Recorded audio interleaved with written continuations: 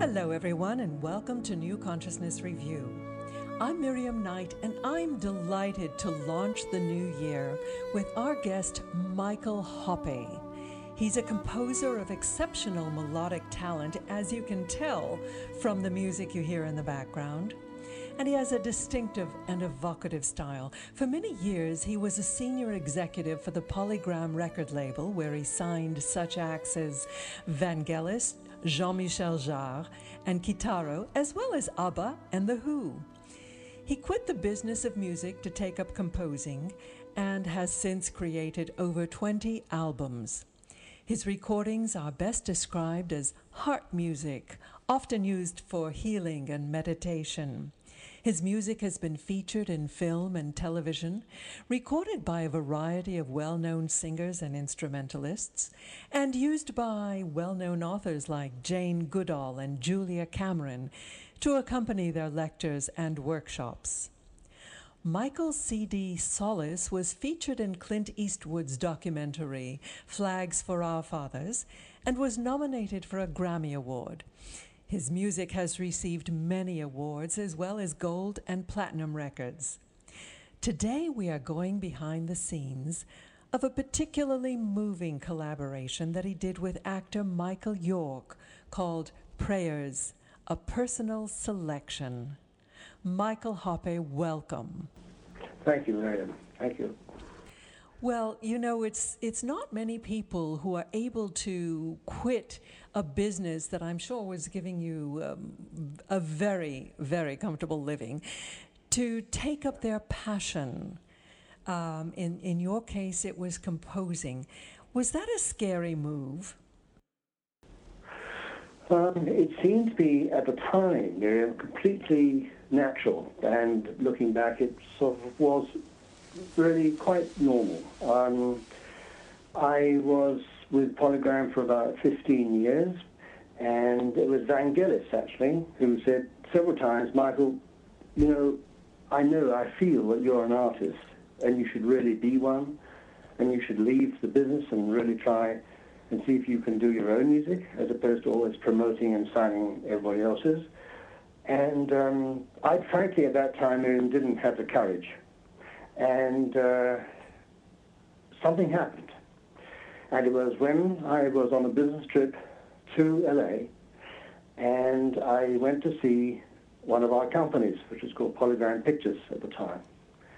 And they had Flashdance, and they were working on Flashdance 2, which in the end was never made. But they needed songs.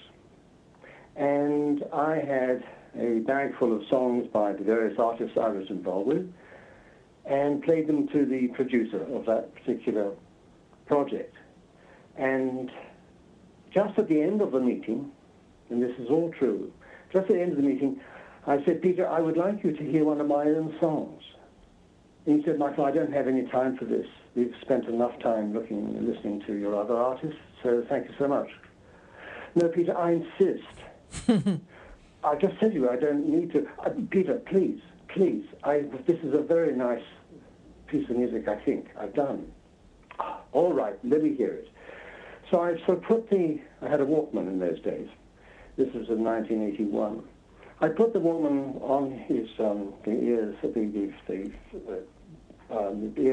on his head, so he could actually hear what I was playing. And the result of that, he said, "This is marvelous." I said, "Peter, I know it's thank you. I know it's quite good, but do you have a film you could put it in?" And he said, "Well, I do." "You don't?" "I've been trying for years to do this." He said, "No, I do. Call up these producers of this very sad Gene Hackman film called Misunderstood. They're looking for music. They've already had two composers who couldn't or didn't do the music that is to their liking. Play this theme over the phone to him." I said, "Play the theme over the phone?" "Yes." I then wound back the tape on the Walkman and squashed the headphones onto the phone. The producer, and the producer said, "Michael, I'm so sorry, but I can't hear it." And I felt that he was saying he didn't like it. I said, you don't like it? He said, no, I didn't say that I couldn't like it. I can't hear it. I said, I'm so sorry. I'm playing at the wrong end of the phone. I'm so sorry. I was by that time very nervous, and I sort of got the right end of the phone, played it again, wound back the tape and played it. And he said, this is marvellous. Have you done films before? Oh, yes. Oh, yes, yes. You have? Yes. Yes, he said, Really? lying through his teeth. Absolutely. So this was complete sort of a lie. And he said, well, we really like this theme a lot. This will fit the picture beautifully. And so I'll see you maybe in New York where you work, right, Michael? Yes, I am.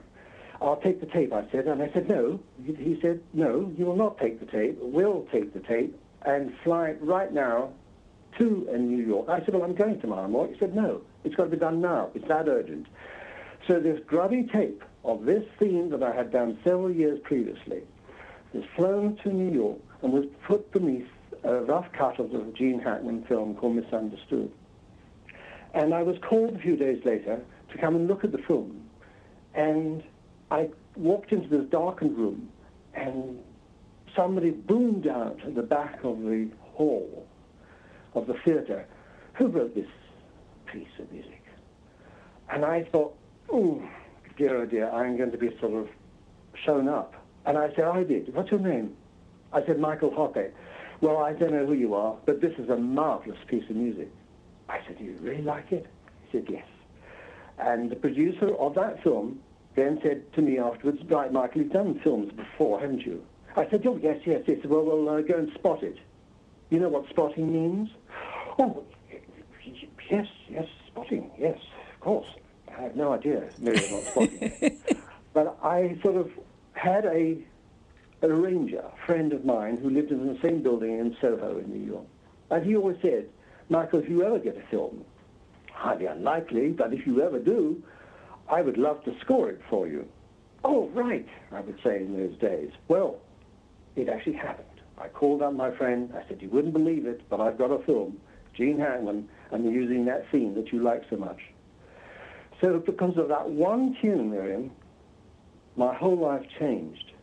I was told by Polygram, look, Michael, you either stay with us and be a very good executive, like you have been, or you leave to do your own calling and be a composer. But you can't do both. Make up your mind. I said, right. And then I said to Monica, my wife, okay, that's it. We're leaving. We're going to Los Angeles. And it all started because of that one tune that I played to that producer. My goodness. My whole life changed. And it really is to do with courage, I suppose, but basically it didn't feel courage. It just felt perfectly correct and natural to do so at the time. Well, one of the themes behind all of the interviews that we do is listening to that still small voice inside, listening to your instinct and following your passion. And I think that's a perfect segue into the first track on your CD that I want to play, which is called Where Am I Going? A Prayer of Trust. My Lord God, I have no idea where I am going. I do not see the road ahead of me. I cannot know for certain where it will end. Nor do I really know myself. And the fact that I think I am following your will does not mean that I am actually doing so. But I believe that the desire to please you does in fact please you.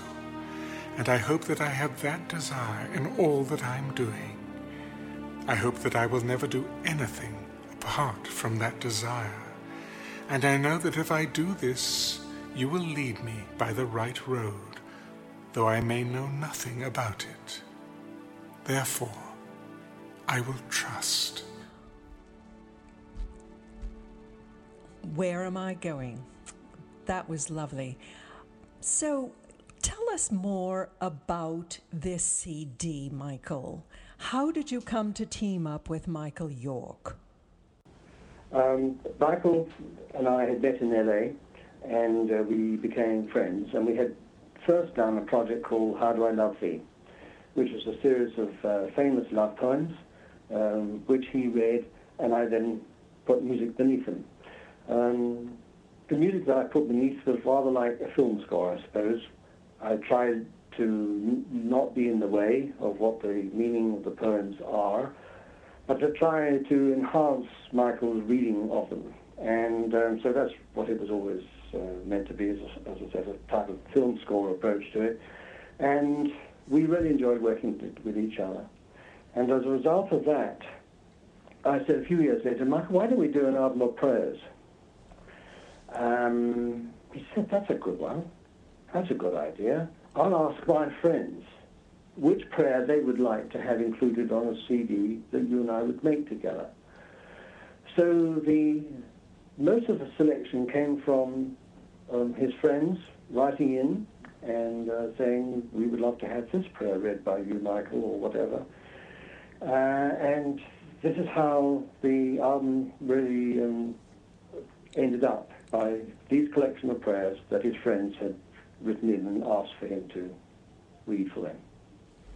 And that's how the prayer started. And it's a rather poignant situation because this CD was made over a few years. Tell us about the challenges that Michael was having during that time. Well, we made this album in 2009, I think it was, and that was fine. And then gradually his voice began to change, and he was suffering from an illness, and it was certainly playing havoc with his voice, and so the very instrument that he was so famous for and so beloved, really, was getting damaged by this illness.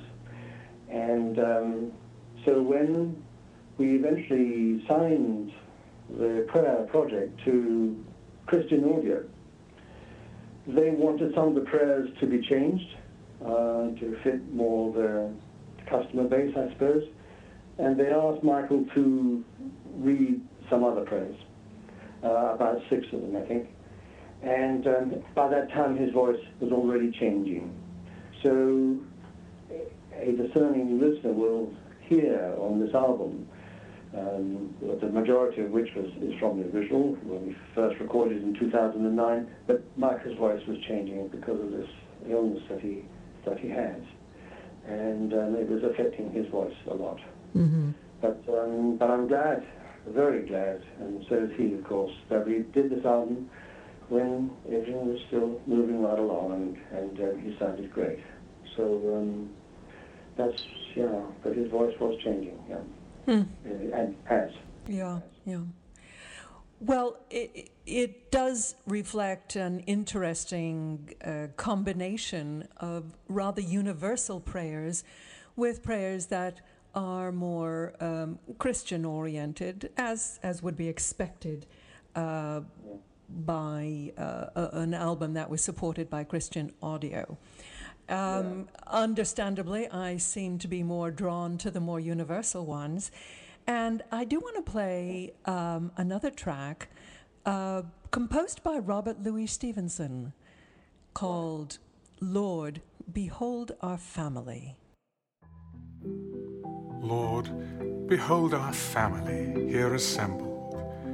We thank you for this place in which we dwell, for the love that unites us, for the peace accorded us this day, for the hope with which we expect the morrow, for the health, the work, the food, and the bright skies that make our lives delightful, for our friends in all parts of the earth. Amen.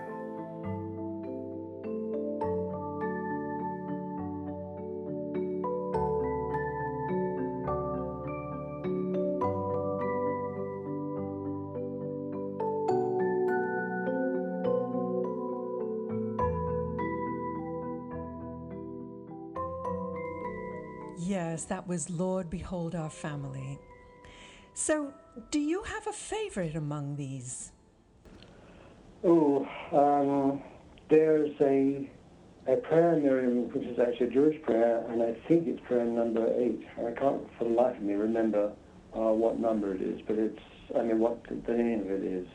I don't have the list here in front of me, but it's I think it's track number 8, and it's a Jewish prayer. Yes, it's called A Quiet Heart, and we will be. There you are. Absolutely lovely. Yeah. Yes, I thought that was lovely as well. And Yeah.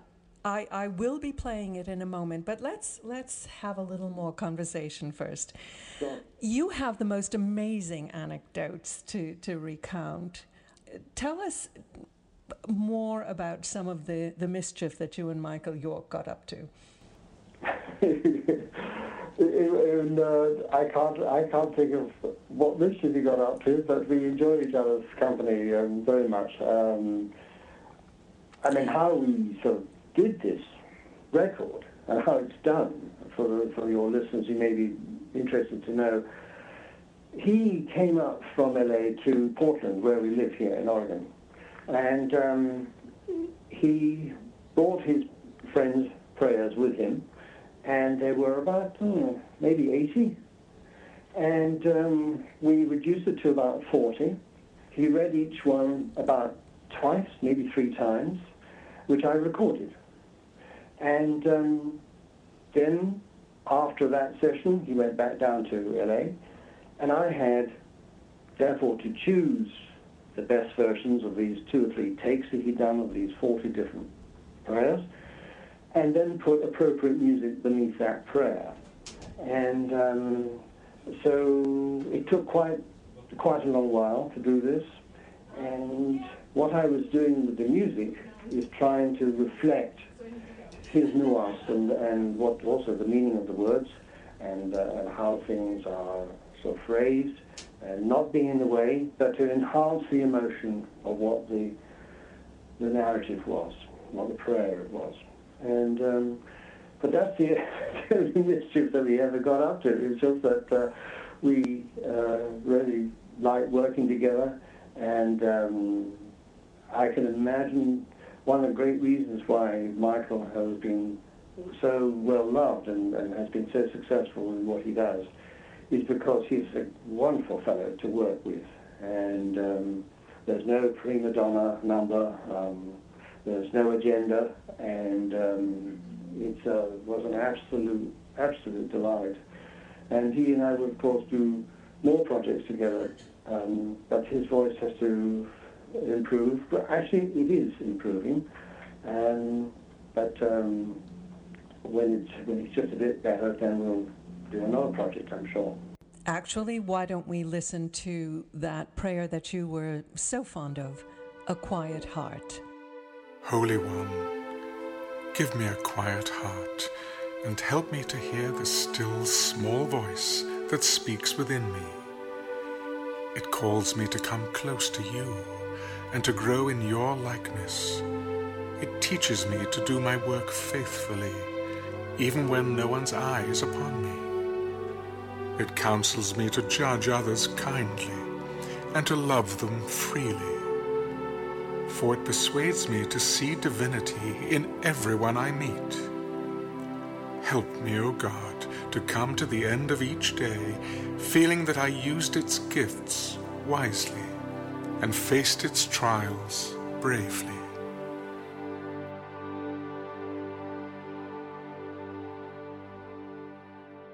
So, Michael, tell us a bit about your background. You have a fascinating background. Your father was a famous photographer, wasn't he? Yeah, my grandfather was. Yeah, my grandfather is E.O. Hoppe, and he had a retrospective at the National Portrait Gallery this time last year. Yes, he was a very celebrated photographer in his time, and but I think my own father really found it very difficult to live with an artist like his father was.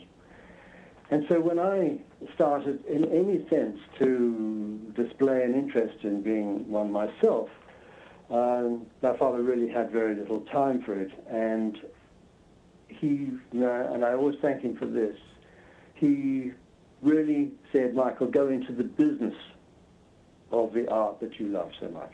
Try and learn the business of it. So with that stipulation and basically with that philosophy, it didn't happen straight away, obviously, but I went into the army and became an officer. I was quite surprised, really. The British Army, presumably. The British Army, yeah. And I sort of became an officer for something called the Short Service Commission. And as a result of that, I sort of, we weren't at war, luckily. There was no Ireland at that time. This was in 1965.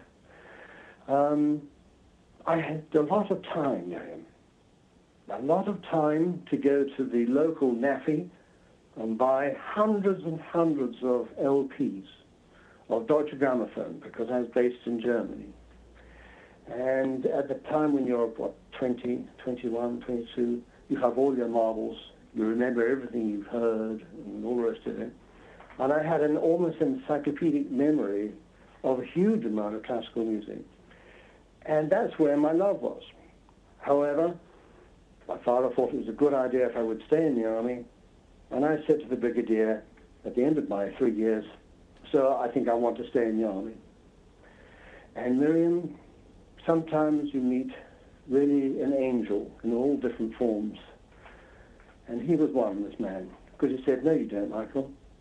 "Oh, but sir, I do. I want to stay in the army." "No, you don't." "But I do, sir. I like it here." "I know that. But your heart is obviously in something which we're not involved with, namely music." "I know, sir, but that's just a hobby."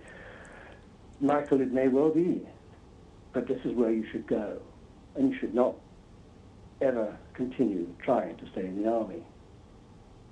And this brigadier could see that this young man who didn't know which end was up, he changed my life by pointing me in the direction that I had thought I had no ability for, but a huge amount of love for, namely music, and really classical music. And because I had listened to all these LPs, these hundreds of LPs that I bought cheaply through the army office, army shops, I left and had an interview with Deutsche Grammophon, the label that made all these albums. And because I had such an encyclopedic memory, I knew their catalogue almost better than the person who was interviewing me. And on the basis of that, I was brought over to Hamburg, which is where the headquarters was for Deutsche Grammophon, and then became a management trainee. And I was working, as my father had always wanted for me to do, in the business of music. And because Polygram, which owned Deutsche Grammophon, which was a label for them, said, "Now look, Michael, you obviously don't, you told us yourself, listen to any pop music. We make our money from pop music. We do not make it from classical music. It is the profits of the pop music that pays for largely the costs of making classical music. You have got to learn about pop music." So they brought me over to Hamburg, originally to work in the classical side. They then said what I just said, and I went into the pop music side. I never went into the classical side, and the whole time I was with Polygram for about, 15 years. And I became, in the end, head of A&R, which is artists and repertory, signing artists to the label. And some of my greatest friends and my heroes were people like Vangelis. And of course, ABBA, I still think, made superb songs, which have never been bettered, really, for that type of pop music. And I worked entirely in the pop division. So that's why I was involved with people like Vangelis and Jean-Michel Jarre and guitar and so on. And that's how I got into Polygram. But it was this brigadier, this angel, really, whose name I really don't know anymore, and who I only saw once, that he set me in a direction that was incredibly right and fortuitous. And but otherwise, I could have stayed in the army, Yeah. and the whole thing would have been different. So, Miriam, I'm very, very aware of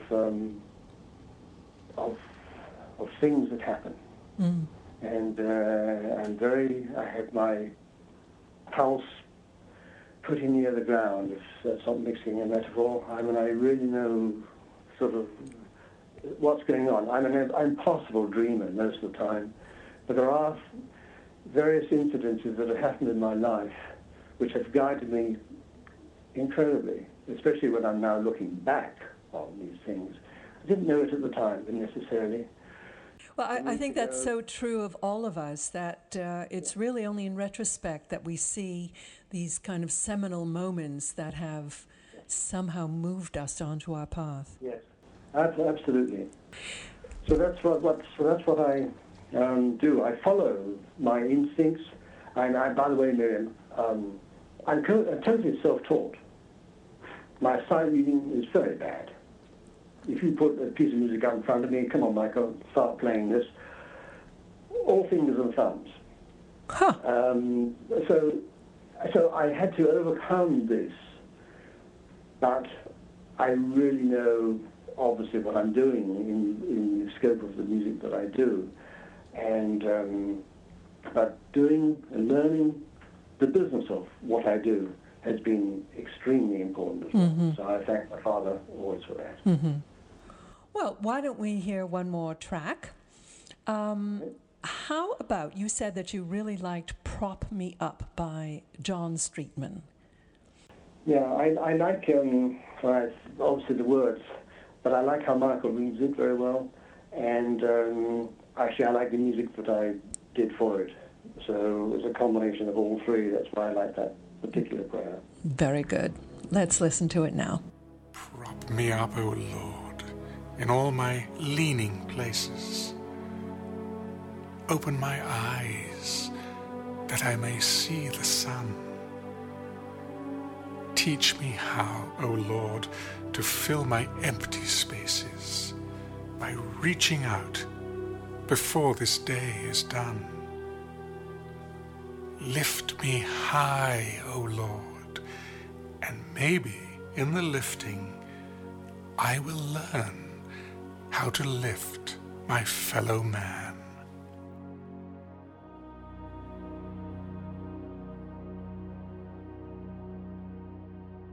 Prop Me Up. Very, very lovely. So, Michael, tell me, with all of these Hollywood personalities and world music personalities, I'll bet you have some very amusing stories. Can you think of an anecdote that you'd like to share with us? Well, there are some, yes, but what I would like to do, if I may, is give you another story of how something has fallen into place because of doing something one loves greatly. So I know I'm not telling you an anecdote about Eddie Costello, I might admit. I'm sure I haven't, but I can't think of it. But I think this story perhaps is more interesting than that. Because of the music that I put out, and it's amazing to think that you do it in your living room, you record it, and then it goes out to the wide world from just something that was a wisp of an idea. Then you got somebody to come and play it.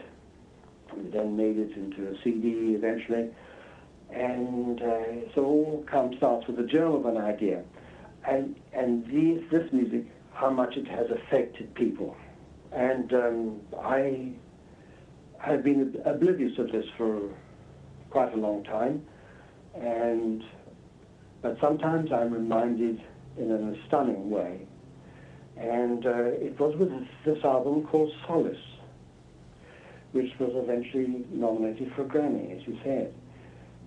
It all started because of a fan who I'd never met in Florida who called me up and said, Michael, your music has meant a great deal to me. And I said, thank you so much. He said, I would like very much to help you. I said, no, I'm okay, man, thank you. No, I do it all myself. He said, no, I want to help you. I said, I said, I know, I just heard what you said. You want to help me, but I record my own music. He said, look, Michael, I want to give you money. You want to give me money? Why? Because your music has meant so much to me. Oh. He said, has there never been something you wanted to do but you couldn't afford to do? I said, what's your name again? He told me, I said, Brian, you want to pay me?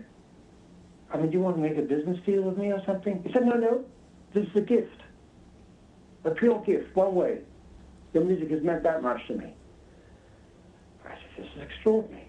He said, well, your music is. So what do you want to do? I said, well, I really would like to sort of, I've always wanted to record some of my pieces with a full orchestra. And that's quite expensive. He said, well, tell me the budget, and I'll send you the check. Really? Yes. So as a result of this, Miriam, I sort of put the phone down, and you wouldn't believe, and this is absolutely true, the next day a postcard came through the mail saying there was this studio in LA, where we were living at the time, that had a direct contact with orchestras in Prague. And you could record a 75-piece orchestra at 1/4 the cost of, let's say, using the LA Philharmonic. And they're a marvelous orchestra. And this service is now available to you as a composer. So this is just as a postcard, as a promotion postcard. One day after I spoke to my friend in Florida. He wasn't a friend then, and he was a fan, but he became a friend, obviously. So I said to Brian, look, I just got this orchestra, this is the budget. He said, send it to me. I did. Well, Miriam, he sent me the check. It was along with a beautiful crystal rock, and this check covered the entire cost for doing these 4 pieces of orchestral music, which I recorded live over the internet with Prague. They could see me on a huge screen. I could see them on my screen here. And I could talk to the conductor and say, would you mind lowering the brass, increasing this or doing that? And these 4 recordings were paid for by this fan in Florida who I had never met, purely because of the music that I had done before. And this album, which these orchestral pieces became part of, went on to get a Grammy nomination. How extraordinary. This is all to do with the power of music, the power of intent, and of not wavering. And if you have more than just a vague element of truth in what you're trying to do, then people will respond to it greatly. And my now friend in Florida provided this. And this has happened to me again, by the way, with something else. So it's so anybody who's listening to this, if you're an artist, it really means something to do what you're doing. It has an effect upon other people, obviously, and it is quite miraculous and incredible. What a marvelous story, Michael. And thank you. Yes, indeed, this message, I think, will find fertile ground among our audience. Good. Let's listen to another track. I thought this was particularly lovely because I am a graduate of University of Virginia, and this one was composed by Thomas Jefferson. It's called A Prayer for the Nation, and I think at this time when we're going through really some very difficult experiences for us as a nation, I think it's particularly apt. A Prayer for the Nation.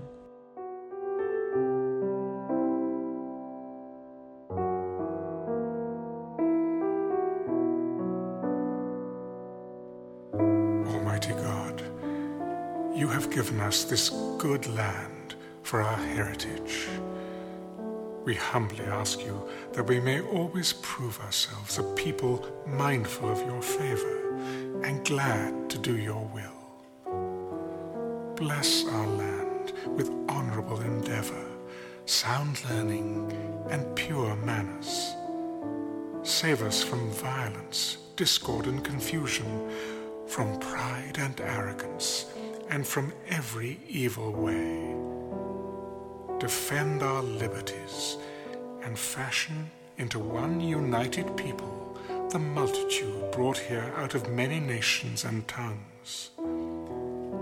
Endow with the spirit of wisdom those to whom in your name we entrust the authority of government, that there may be justice and peace at home, and that through obedience to your law we may show forth your praise among the nations on earth. In time of prosperity, fill our hearts with thankfulness, and in the day of trouble, do not allow our trust in you to fail. We ask this through Jesus Christ, our Lord. Amen.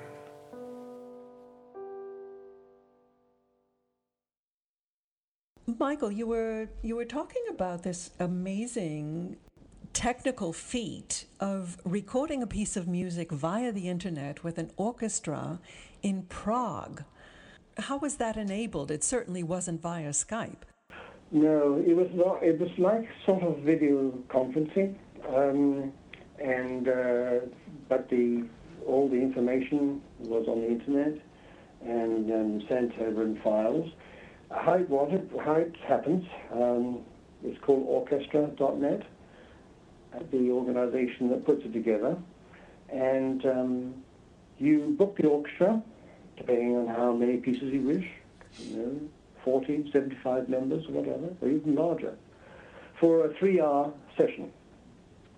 And the sheet music is sent over as PDF files from, where I was at the time, LA, and I've done since another one of those from here in Portland. And you send the PDF files of the sheet music to Prague. It is then photocopied and printed out for the violin section, the cellos, and all the rest of it. And they play in a 3-hour session normally 2 pieces. 2 pieces are about 4 minutes long. And they play each piece. First of all, they play it very slowly to make sure they know what the lines are. And they do, I think, there's 3 more complete versions of that same tune, which they send back to the studio in LA for him to mix. Mm-hmm. So we had 3 recordings of the same piece of music that was then sent back to LA and mixed. And sometimes it was you take one part, one take, and another part, another. But the quality of the musicianship is fantastic. I mean, I think there are 5 pickup orchestras in Prague, and so they are basically, this is top-end session players who come in for that gig, and you don't always know you're going to get the superlative soloists, but I lucked out twice, I think, by having very, very good players, and it resulted in 4 pieces that we used on solos, 4 orchestral pieces. That's how it's done. So the PDF files, the music is arranged here, and this was arranged by a marvelous fellow called Richard Gronskill, who put all the music together, and he and I worked on that, and then it was sent over, as I said, as PDF files, and then recorded that way I've just described. Mm-hmm, mm-hmm. Yeah. It's wonderful. I mean, it's I believe I think that I'm right with that. It's about a quarter the cost of recording with an orchestra, let's say here the Oregon Symphony or the LA Philharmonic, which of course are involved with music unions and things like this, so that's why it's also quite expensive. Mm-hmm. But you will see on all sorts of recordings, Sarah Brighton, I remember, she has used an orchestral backing on some of her tracks, also from Prague. It's because of the good marvelous musicianship as the... Well, with the current debate about the economy, one is a bit conflicted about outsourcing in general. But the other side of that coin is how marvelous it is to pull the world, to have the world at your reach, and to be able to. I remember there was a CD that I heard, also a music video, of somebody who went around the world recording the same song all over the world and mixing it back together. It was a marvelous thing. I can't remember the name of the group at the moment. Yeah, there's a choral fellow called Eric Whitaker, and he did that. I think started on that on YouTube. Then all these singers from around the world would sing what he wanted them to do, and it's the internet. I mean, it's of course lacerated the music business in no uncertain terms. And of course, the revenue has been decimated in all sorts of levels because of the internet. However, the positive side of the internet, and one of the examples is what I just mentioned, to record this orchestra, etc., because of this technology. Well, I'm so glad that brigadier set you on the right path. I think we're all the richer for it, Michael. We're going to close in a moment with one track that was actually left off of your original compilation. Tell us a bit about it. It's called God of Truth and Beauty. Do you recall it? Yes, I know the prayer. It was recorded in the first session with Michael, and because on this occasion I wanted to place the album, Prayers, with a label that had a customer base that would be appreciative of the type of album that it is. Mm-hmm. They asked us to change some of the prayers, as I think I said earlier. One of the prayers they wanted me to leave off was this one, which I think was a shame. But I will use it in some other way. But that's why I sent it to well, ladies and gentlemen, this is the world premiere of God of Truth and Beauty. Yeah. Michael, I want to thank you so much for being with us today and for really launching us into the year with the beauty of your compositions and also the beauty of Michael York's words. So thank you for being with us, and we're going to close with God of Truth and Beauty.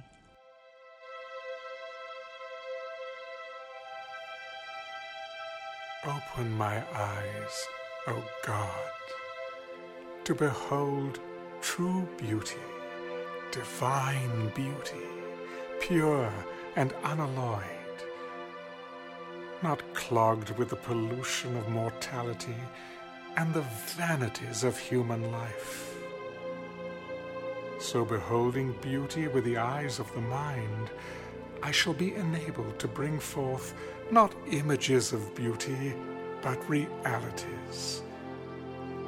And nourishing true virtue may become thy friend and attain to immortality. O God of truth and beauty. What a beautiful sentiment to usher in the new year, which I hope will be a time of awakening and coming together for the whole planet.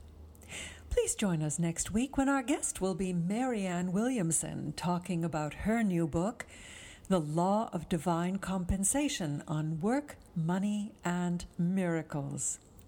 We've got some exciting surprises in store for you coming up on NCR Radio in the new year, but you're going to have to tune in to find out.